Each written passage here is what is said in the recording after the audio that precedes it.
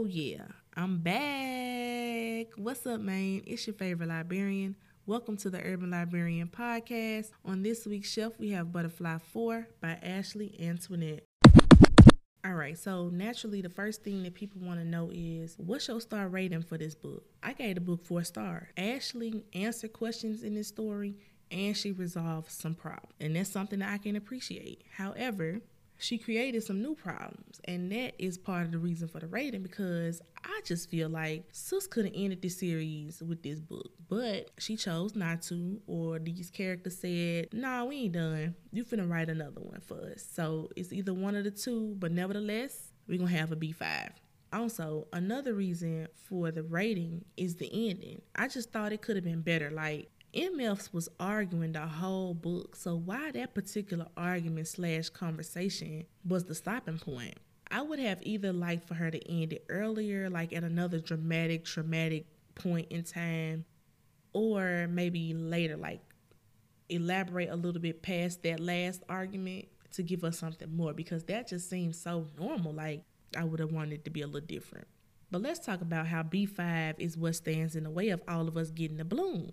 Like, I know I'm not the only one that's excited for Bella and Henny. When I think of this whole series as a collective, I think of Power, the TV franchise. Similar to how 50 is making a Power universe, Ashley has made an Ethic universe.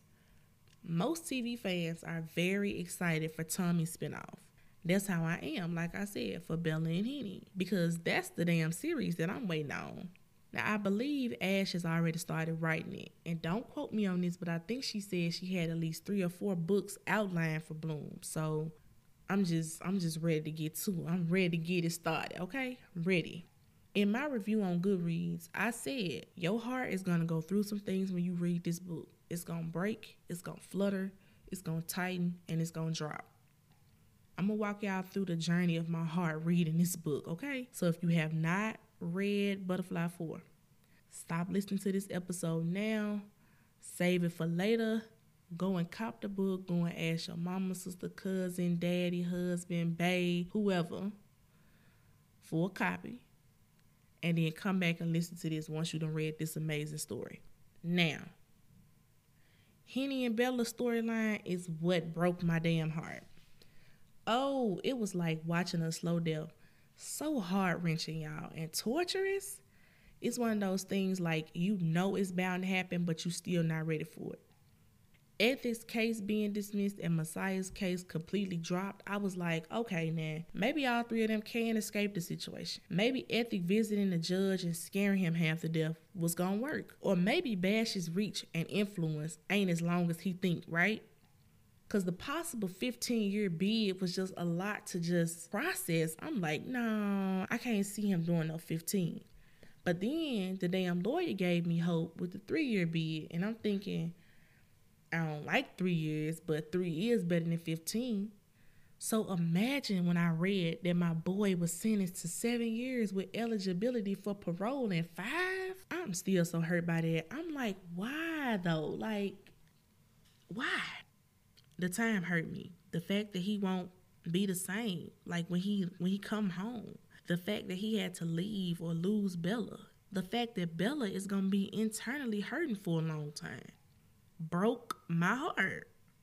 To be honest, I was Bella at 17, and I was prepared to do 10 years with a boy. So I understood her saying she would change her life to make sure she was there for him. But now I'm older, and I understand where Ethic coming from. When he said, Bella not riding or dying for nobody's son. I'm like, okay, now she ain't gonna understand it now because she young, but as she get older, she gonna appreciate Ethic for even telling her that. I also applaud Henny for doing the unselfish thing. As hard as it was, I know it was hard for him to walk away from Bella. Ooh, child, let me stop talking about it, because that one, it's just hard for me. My heart fluttered when Mo finally chose between Messiah and me. Even though I am Team Messiah, I'm always be there. He be pissing me off, but I'm Team Messiah for sure. When Morgan made that choice, I was like, look at her being honest with herself about her feelings. My heart fluttered again when the therapist made Messiah realize that he might just love Blue. Now, the next time my heart fluttered, and y'all gonna think I'm crazy for this, but I'm gonna go and say it.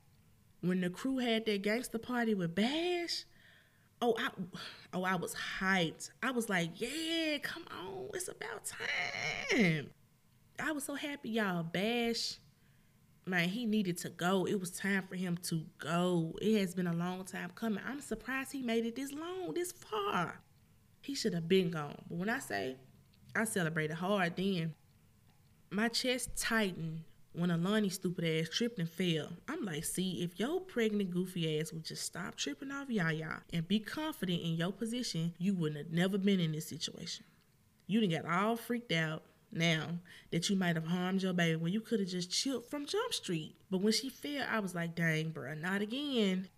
Thankfully, Ash did show some mercy.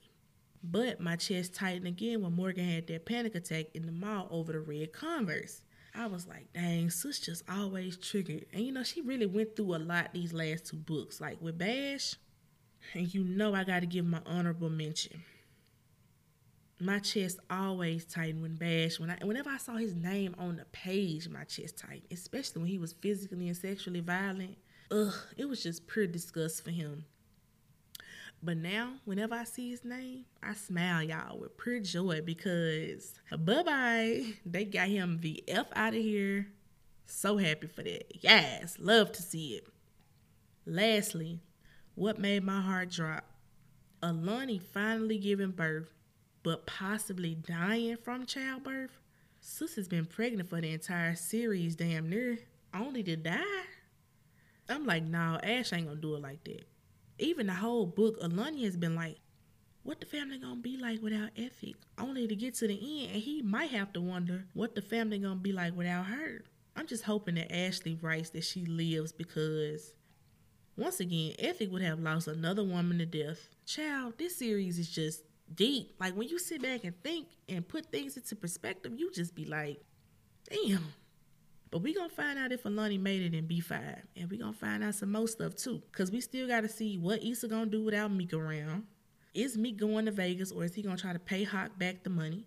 What's gonna be the fallout of Bash's death? Of course I need an update on Henny. And what is gonna happen between Messiah, Mo, and Meek since Messiah has told Morgan that he basically passed her off. Y'all let me know what y'all think. And y'all need to let me know what y'all looking forward to learning about in B5. Hit up my Bookstagram page, slide in my DM, leave a comment under the post. Y'all know where to find me and y'all know what to do. Thank y'all for listening, and I'll holler at y'all later.